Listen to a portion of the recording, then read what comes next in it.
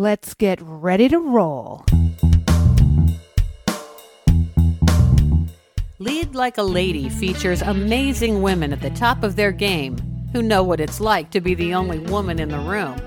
They're here to share their stories, inspire greatness, and provide advice to all the women coming up behind them. Now, here's your host, Army veteran and retired FBI Assistant Special Agent in Charge, Gina L. Osborne.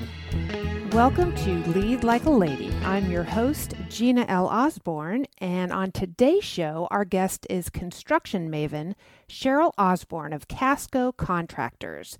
We'll get to know Cheryl by hearing her journey to the top and talk about everything from working through the fear of failure, the power of delegation, mentorship, and how Cheryl gives back. Although Cheryl and I share the same last name, and we spell it the same way, we aren't related. But we have a lot in common. We both grew up in Orange County, California. We're both girly girls. Both of our fathers thought we were going to be boys when we were born. And we both took roads less traveled in male-dominated work environments to follow our dreams.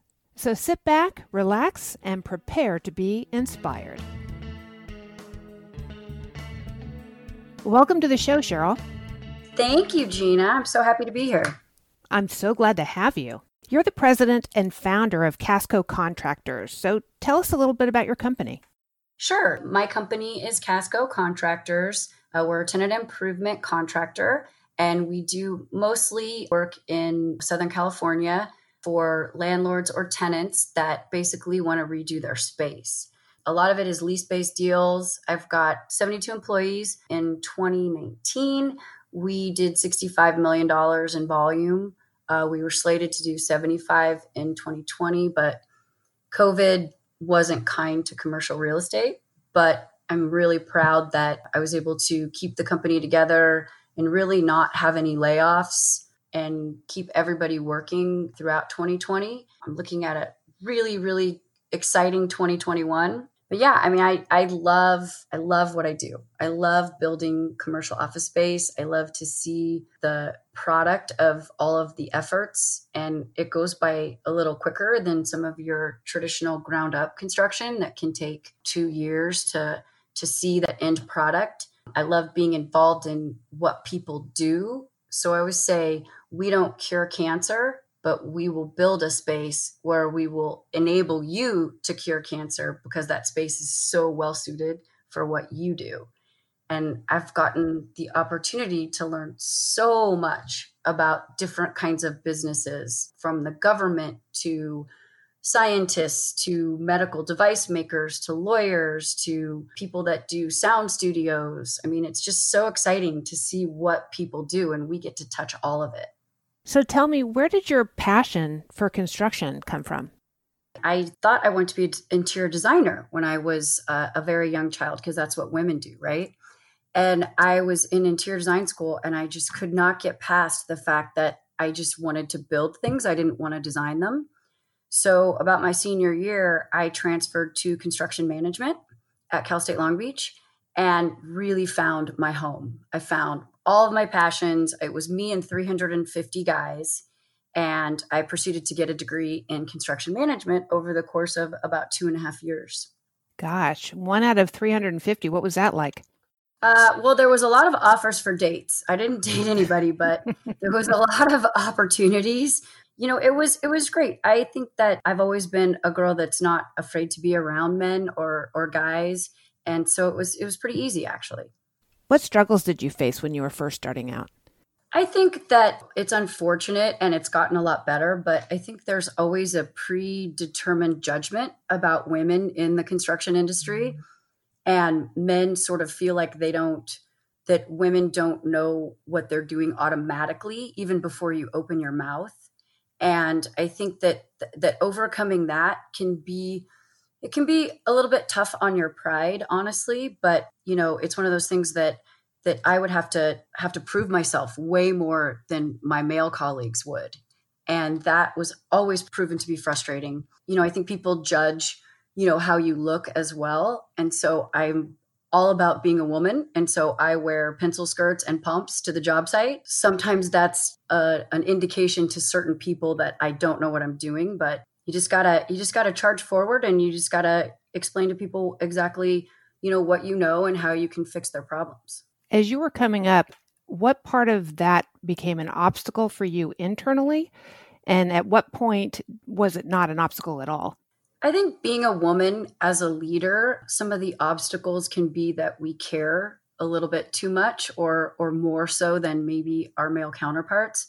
So owning a business and having employees, I care deeply about all of them. And, I don't want to say that that's an obstacle, but I think that it's been something that is definitely different than being a man.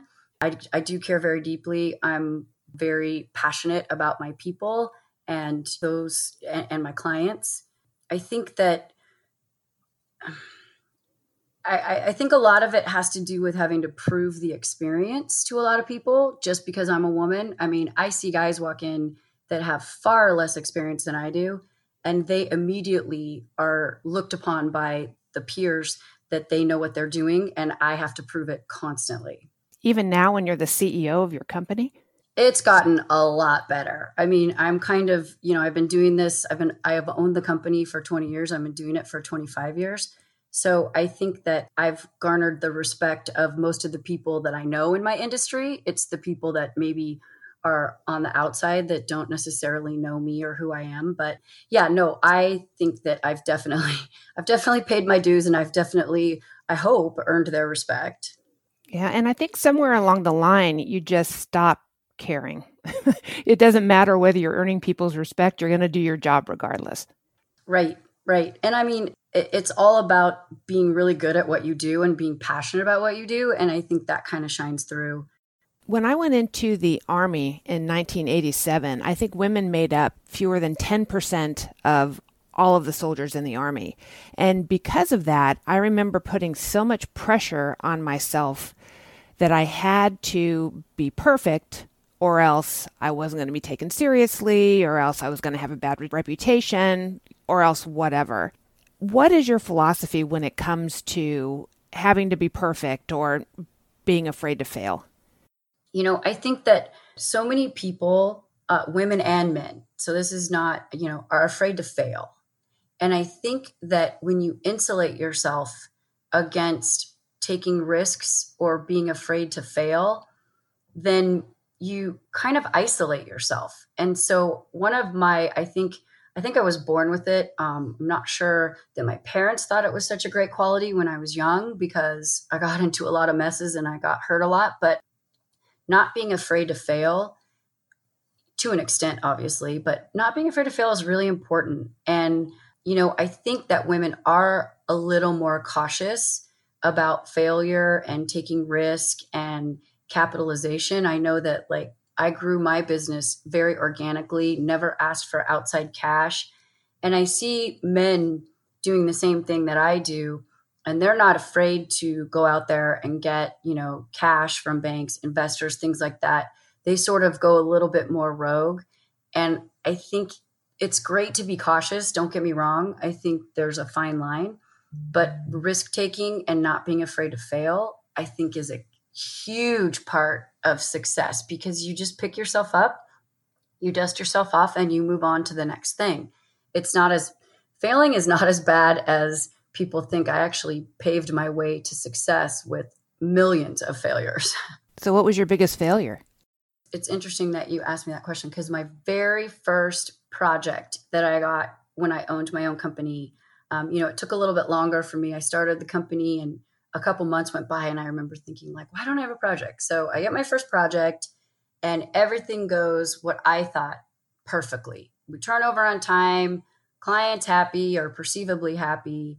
And we're doing this thing that we do at the end of a project. It's called a punch walk, and you walk through and you look for things. And honestly, I was super proud of myself. I was patting myself on the back. There was really nothing wrong with the project. And the CEO of the company that we built the space for said, "Cheryl, come here. I need to talk to you." And I was like, oh, he's going to tell me how happy he is and how great it is. And he did not. So he sat at his desk. He put a pencil down on his desk And he said, what am I supposed to do about this? And he let go of it, and it rolled at the speed of what I thought was a small freight train all the way off his desk and onto the ground. And he said, you built my space on an unlevel floor. And I remember thinking, oh my gosh, like I didn't even think about that. And he goes, so what are you going to do about it? Because literally the building itself was sinking. And that obviously was not my fault. But the fact that I didn't pick up on it or pay attention to that, or, kind of level the floor while the construction was happening, they kind of looked at me like, this is your problem to fix. And so I got a quote to fix it, which meant we had to level the floor. So I had to pull up all the carpet and all the base and basically level the floor and put it all back down. And they had already moved in all their furniture. And it was going to be about $60,000. And this was my very first project. And I literally remember thinking, why don't I just pack it in? Like, this is not for me. I really messed this up. I think I want to pack it in. But for some reason, I think it was that ignorance and persistence. I sucked it up. I fixed it for him. And then like this light bulb went off in my head. I just built a space in a building that's sinking. Let me just go ask the landlord, how many other spaces do they have that maybe aren't level? And over the course of the next year, and this was during 9/11, so it was really tough to get work at that point, I did $500,000 worth of floor leveling for this particular client because I said, hey, I'm an expert. I just did this for, your tenant, and I can do it for anybody that needs it. And so I think it's like taking a deep breath and looking at the big picture and seeing the opportunity that comes out of the failure. I love that story. Talk about making lemonade out of lemons. And that was such a huge, expensive mistake. And yet you were able to turn it around and capitalize on it. So bravo. As you were starting out, what was the biggest mind shift that you had to make in order to break through to find success? I think I felt like in the beginning I had so much to offer, and I found that it was so hard to prove to people that I could solve their problems. I could give them a great space. I could bring it in, on time and under budget. Originally, when I first got my first client, I actually had to make them an offer so that they would go with me as a, kind of young female new contractor. I had to promise that I would pay their tenants rent if I was late on the schedule. And that was something that particular client was like, okay, really, you're going to pay their rent if you're late? And I said, yes. And so I never had to do that, which was exciting. But that was kind of how I got my foot in the door to say, hey, take me seriously. After that, I think it became a performance marketing thing. And so once that foot was in the door with sort of a strange proposal that no one had ever proposed before, I think that the performance marketing took over, and they saw that I was good. I had good people. I was good at problem solving, and I was good at getting it done. Did you ever have doubts? Did you ever think that all your hard work and determination weren't going to pay off? Oh, I think that I have doubts every day, still to this day. We all do. I mean, sometimes I don't even consider, yeah, right? Sometimes I don't even consider myself successful, and people laugh at me, and I'm like, well, I don't know, I could do better. I have doubts constantly about all kinds of things. And how do you navigate those doubts, or how do you get through them? Because so many times when we start having doubts, that's when the obstacle comes up and then we're stuck. So how do you get through that? I think that by nature, I tend to be a really positive thinker. And so I have doubts, but then I start to kind of do my pros and cons list and kind of look at it from an optimistic place. I also think that the fact that I'm very engaging with people, that, sometimes those doubts can be alleviated by just having conversations, and not holding anything back and being humble about the fact that you are maybe questioning yourself or the situation. And then I think sometimes those doubts just get resolved. What do you consider your greatest strengths?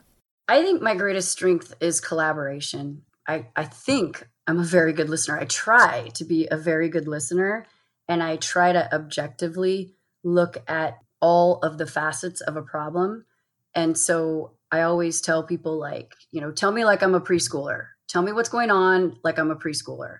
And I'm not afraid to say that because, I want to hear everything before I make decisions or before I start directing people to do things. I definitely think that women are very detail oriented, and I tend to be extremely detail oriented about certain things. And I think that kind of shines through in an industry like construction because people forget that construction is all about the details. So it really behooves it behooves me as a woman, and it's good for me being able to do what I do because I'm very detail oriented and very collaborative. So did you always see it in your head that you were going to be successful, or was it a one day at a time thing? I mean, you've been doing this for so long and you continue to be wildly successful at it. What does success look like to you? I honestly never thought I would own a business or be successful. It was never part of my grand plan. I sort of was a day by day girl. I think I have this bracelet that I made and this sort of term that I coined, ignorance and persistence. I think that there's a great thing about being just a little bit ignorant, possibly like, ignorant about, can I do this? Or is this real? Or is this a possibility? That's where ignorance, I think, comes into play, because if I knew all the things that I would have had to face, I probably maybe wouldn't have chosen to do this. I think, the ignorance piece can be good. And then persistence. I just literally woke up every morning and was persistent about what I wanted and how I wanted to really, change the industry. I mean, when I got into the industry, I call it the dirty jeans mentality. It was full of men, and they had dirty jeans with tape measures on their sides, and they were kind of gruff and not very into customer service, and really didn't look at, they more looked at what they were building versus what the client or the customer was looking for. And I think that I was able to sort of change that paradigm and say, hey, I'm here as a team player. I'm, listening, I'm going to help. And I think that's where some of my feminine qualities actually came out. It's funny that you mentioned that, because sometimes when women get into male-dominated fields, they believe they have to act like a man or dress like a man or talk like a man in order to be successful or in order to be accepted in the field. So it sounds to me like that is something that you never subscribed to. No, I have always been authentic to myself. And I always say, like, I grew up, racing dirt bikes and, rebuilding engine blocks and all these things that my father thought were great. But I was always worried about breaking a nail because my mom kind of taught me that feminine side, with makeup and all that. So I was always authentic to the fact that I liked, from a personality standpoint or from a internal standpoint, I really liked things that may be considered more male, but I always showed up in my female self, which is fully made up in a pencil skirt and pumps. Yeah. Oh, I'm with you, sister. When I was in the Army, my first sergeant used to chase me down for wearing red lipstick with my battle dress uniform.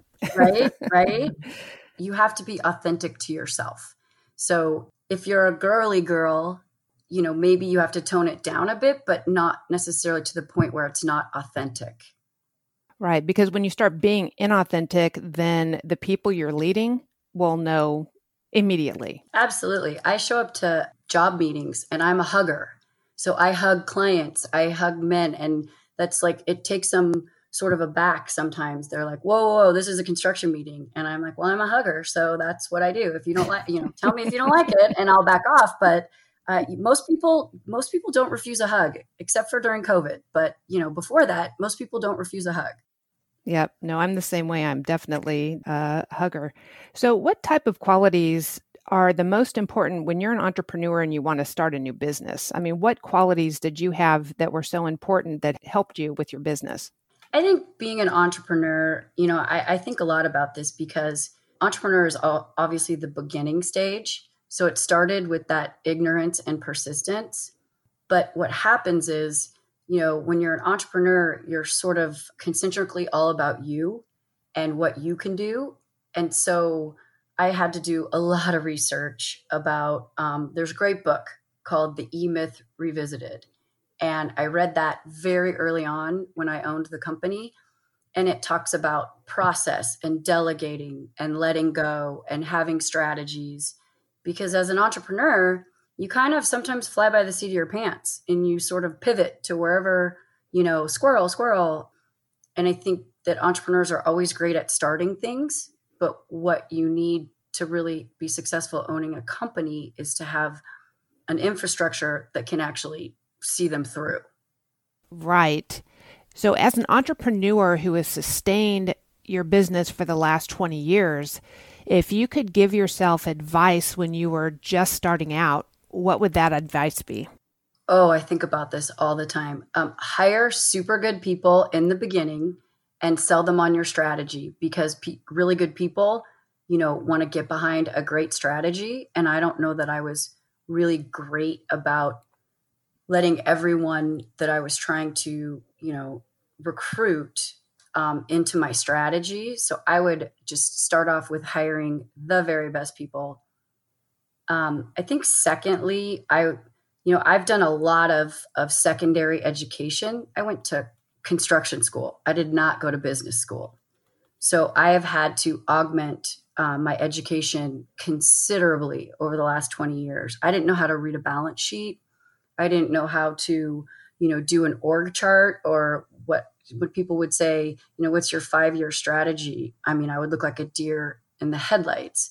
So just really taking advantage of all the ancillary education that you can get, I think is big, because there's a lot to learn, and I was not a business major. So that was kind of tough.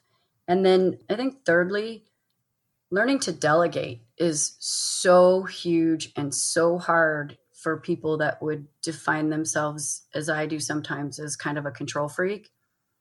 Delegating is the way that businesses grow, and it's the way that people grow. And I missed that boat for the first probably 10 years of owning the company, and it got a little overwhelming. And that's one of the quotes in the book, The E-Myth Revisited. It's like, in order to succeed, first you have to let go. And letting go of things was very difficult for me. I would let go a lot sooner if I could look back. Why do you think it's so hard for women to delegate? I've done a lot of research on men and women's brains, because there's this doctor, Dr. Amen, and it helped me make sense of working with so many men. But, men have brains that are kind of, just to simplify it, they're kind of like freeways. Their neural pathways are like freeways, and women's are like a lot of streets. So we sometimes, as a gender, get caught up in a lot of the detail, where the men are sort of like on the big picture and on that freeway. I think that understanding first of all who you are. I knew I was somebody that got caught up in a lot of the detail. And so I think that was probably not so great, but I think that there's a piece of that can be a really important part of being a good leader. Understanding how much detail is really what you need to, worry about or stress about is important. I think that women are nurturers as well. So we not only, when I go to male business meetings I have a couple peer advisory groups, one's all female and one's all male. The female one is much more about who we are as people, as mothers, how we're nurturing, how we're caring for our elderly parents, and how that's stressful running a business. Whereas men, it's all about, hunt and kill, and, what are you doing to grow your business and all that. So I think that having a mix of both has been great for me, because I get to see both sides. And I think mixing them in the appropriate amount is really sometimes a great life skill. I think a lot of women feel that if they delegate their responsibilities, that they appear to others, because we are always thinking about what other people think about us, that we're not good at our job for whatever reason it is. I'm a huge delegator. I believe it develops the leaders that are coming up behind me when I would delegate the work. But I think that's a common problem with women is they just feel that if they're in a male-dominated environment and they start handing out their work, then they're giving away part of their power. Right. I think we're all fighting so hard sometimes for our power, and delegation, by definition, is giving some of it away. And I think it's important to understand that we can still be powerful when we delegate.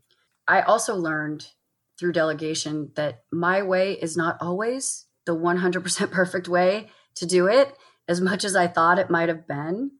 Having other people sort of put their own spin on things in the way that they execute something that you delegate, I think it's really eye-opening, because a lot of times they'll do it better than you would have, especially if you got bogged down by all of the other crap that you're trying to deal with. Sometimes, a lot of times, delegating, they do it much better. So I think it's just being conscious of it. Right. And I think when you delegate and let someone do it the way they would do it, as opposed to telling them how to do it, you're allowing them to be that much more creative. You're allowing them to own whatever it is that you're delegating to them. And like you said, it comes out better because the person has that gratification of doing it how they wanted to do it versus doing it how I wanted them to do it. Yeah, I think you said it perfectly, ownership. Because when you don't delegate, everyone's afraid to do it how Cheryl wouldn't, they're so afraid, like, how does Cheryl want it done? It becomes really strangling to people, and letting them have their ownership on things, as long as you're moving that train in the right direction, I think it's fine. And I really had to learn that, honestly. It sounds to me like you're a collaborative leader. Is that how you would describe yourself? Yeah, I hope they would describe me as that, but I would definitely describe myself as that. Yeah, I really think that I am so happy now having so many people that I can rely on that do have great skill sets that I didn't have before. I mean, I was kind of alone for a long time, honestly, by my own fault. Whenever there's a problem, we meet as a team. I have 5 directors, 2 of them are C-level, and we meet weekly, and we just throw things up against the wall, and everybody kind of weighs in. And, it's great to get everyone's perspective. It's really great to solve problems in ways that you maybe didn't see before. So yeah, I think collaboration is key. We actually do this program that IBM put out, design thinking. I learned design thinking through one of my peer advisory groups, and we actually had the pleasure of going to IBM. It's something that IBM designed, because their engineers were so engineering minded. They stopped to think about, the beauty of things or the function of things. And so IBM developed, and they coined the term design thinking. And you basically get a bunch of people in a room. You have like different categories of what you want their opinions on, and you fill out Post-it notes, and you just spray Post-it notes all over the wall. And then you kind of see what you come up with. And I think it's a super effective way to solve problems, to show good leadership, to make people feel like they're included in decision making. I love it. You're right. When people have ownership in their work and they feel like they're being heard, performance increases, morale increases, everyone feels appreciated. Yeah, I was actually surprised, and as a woman, really tuned into the fact that people were, when they got invited to these, I would say like a clerical person, like an accounting person that was maybe like, on their way up, or a receptionist, or somebody in the field that was maybe, working towards moving up the ladder. When they got included and their opinion was heard, it was magical. And I really picked up on that early. And I think that's something that women do. They see those nuances maybe a little quicker than men. I'm not trying to put men down at all. I've never been a male basher, ever, ever, ever. I think that's really counterintuitive to working with men. But I do like to focus on some of the strengths that women have. And I think one of them is really being in tune with people's emotions. And gosh, it's amazing to see these people contribute and they're like, oh, they want to hear what I'm saying. They value my opinion. And I think that's really important. You mentioned a couple of times a peer advisory group. What does that do for you?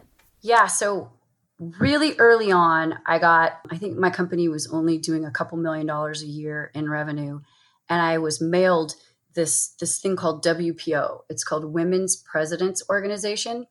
And they were looking for women that were presidents of their own company or CEOs of companies. And I just kind of decided to show up to one of their conventions. And I was blown away by the quality of the women that were there and blown away by the content of the actual convention itself, the speakers and everything. And it was very geared towards the fact that women that run companies do face different challenges, sometimes internal, sometimes external, than maybe their male counterparts. And they didn't have anywhere to voice that, right? Because they didn't want to look weak or not male-like. And so I joined that group 2 years, so about 18 years ago. And I've been a member ever since, and it's been fabulous. So it's only women. It's very much geared towards some of the challenges that we face, but it's also challenges that anyone would face. So it's not a big, kumbaya sing-song thing. I mean, these women are tough and they are successful. I mean, a couple of the women in the group have billion-dollar companies. And so what we can learn from them as leaders and how they grew their company, and also feel like we have a safe place to talk about some of the things that maybe we wouldn't talk about in a table full of men. I think it's a great idea to build that sort of community around yourself. Yeah, it's fabulous. It's called Women's Presidents Organization. There's a lot of organizations like that. There's one that is golf centric. It's like Women on Course. There are all kinds of just purely targeted female peer advisory groups that I would say absolutely reach out to. And there are male and co-gender ones as well. So I don't think you should just limit yourself to looking for that, but there's so many resources, and women are so incredibly loyal and helpful to each other. I think we do sometimes face different challenges, especially, when I was growing the company, I was, a working mom. And really, as much as I wish that it were 50-50, and I think it has gotten a lot better, as the years go on, but women were still taxed with 80% of the housework, 80% of the child rearing throughout the years. That was my particular situation. And those can be stressful on someone who's trying to grow a business. And it's nice to have people to talk to about ideas and advice about, do you really need to spend your time doing laundry, or could you hire someone to do it? I mean, it seems really simple, but sometimes we get clouded like, oh, I have to do all this kind of stuff. Well, hey, what if you just outsourced that and then really focused on growing your business or getting educated? How much better could you be? How much more could you accomplish? While you were coming up, did you have a mentor, a female mentor? So it started with a male mentor, which I think is fabulous. I had a man who really sought me out very early in my career before I started my business. His name was Bob Fortney, fabulous man. He was 6'10", 330 pounds, just this really lovely, lumbering, huge man with a gigantic heart. And he happened to have 4 daughters. And my resume had come across his desk, and he had waited about a year until he was ready. And he called me and just kept calling me and calling me. And this was before cell phones. So he had to call me on my home phone. And he just kept saying, Cheryl, I want you to come in. I want you to come in. So I finally acquiesced, and he basically sat me down and he said, I have 4 daughters and I have not one single female project manager or executive on the second floor. And I wonder to myself every night when I go to bed, what kind of message am I sending to my daughters? And so he basically hired me. He had no idea if I was going to be good or not. I was just the first woman. This was in Cleveland, Ohio. So they were a little bit behind the times. I want to say it was like 1994. And so he literally hired me on the spot. And I ended up being very successful at his company, almost surprisingly so to a lot of people. But he gave me that chance and he really mentored me along the way. And he really accepted the fact that I was a woman, because that's kind of the whole point of why he hired me. And he was a fabulous, fabulous mentor. Over the years, I've had other types of mentors, and I've actually tried to be a mentor for people. But I get mentoring out of almost every woman that I meet, because they all have something to say. And I just suggest to people, listen. We were talking the other day about Sandra Hutchins, the sheriff of Orange County, God rest her soul. And I would just meet her at a board meeting or something, and I would just listen, because she had so much wisdom to impart. And I think we need to just listen to these really successful women when we can. You don't necessarily have to have a setup mentor-mentee situation. Well, you are an amazing role model because you are involved in Girls Inc. and as well as the Laura's House. I mean, how is giving back to the community, how does that serve you? Wow, you just hit one of my super big passion points. I think it's so important that everyone gives back to their community. I chose to kind of target my efforts on basically girls and STEM, because I think it's really important at a very young age to teach women that they are good at science, technology, engineering, and math. There's no proven scientific research that women are less good at critical thinking in math and science. It's just that sometimes they're told that at a very young age. And I think it's really important. We've done a good job over the years to eradicate that. I don't think that we are as far as we can go. But, back in, I don't know if anybody remembers, in 1974, Mattel put out a Barbie. And when you squeezed her stomach, she said, "Math is hard." And they took it off the shelf after about a year. I'm still trying to get my hands on one, like through eBay or whatever, because I would love to have one just as like a little trophy for how far women have come. I love giving back to girls at a very young age. Laura's House is a place for women and children who are victims of domestic abuse. And I think, we're trying to eradicate the concept of domestic abuse. And I think it starts at that girl level, empowering these girls that turn into women, so that they don't look at that as their only option. So they kind of tie together for me. For a very long time, I sort of did this on my own, where I tirelessly, worked and fought for them. And then I had this epiphany one day, like, why am I not involving my company in this? Why am I trying to do this all on my own? So about 5 or 6 years ago, I really reached out to the company and said, I want the company to be involved in these things. And I want you guys to start showing up. And I want to say that our results quintupled because of that. And we actually, as a company, my company Casco was awarded the most influential young company in charitable community events in 2019. And that was probably my most proudest moment, because it wasn't about me. It was about what the company did once I opened that door for them. So I think it's really important for women, especially, women in leadership positions or management positions, to understand how much ground you can cover by involving people in your organization in the charitable community.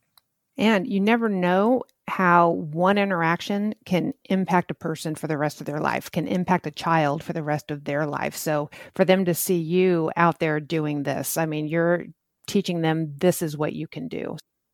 Yeah, just telling one young girl that she's really good at math, or that she's really smart, or she could do anything she wants. I do a lot of speaking for young girls because I think you can get them like right about fourth grade. Fourth and fifth grade, they are like sponges that are ready and open to hearing all of that. And I mean, just something, I don't know if it's things that I say or quotes that other women say, like they can really turn their entire lives in a different direction just by giving them power. I agree. For these girls coming up behind you, for the women who are coming up behind you, what advice do you have for them? Oh my gosh. Be smart, show up, work hard, obviously, because I think those are really important, especially in our fight for equality. I've always been the proponent of I'm not here because I'm a girl, I'm here because I'm the best one for the job.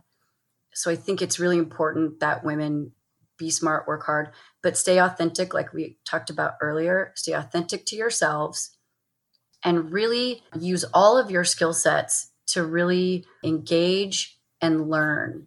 What I've noticed is that men just traditionally or genetically, I don't know the answer, are more fraternal, and they tend to get in groups a little bit easier than, and for a woman, sometimes it's hard to break into those groups in these male dominated industries.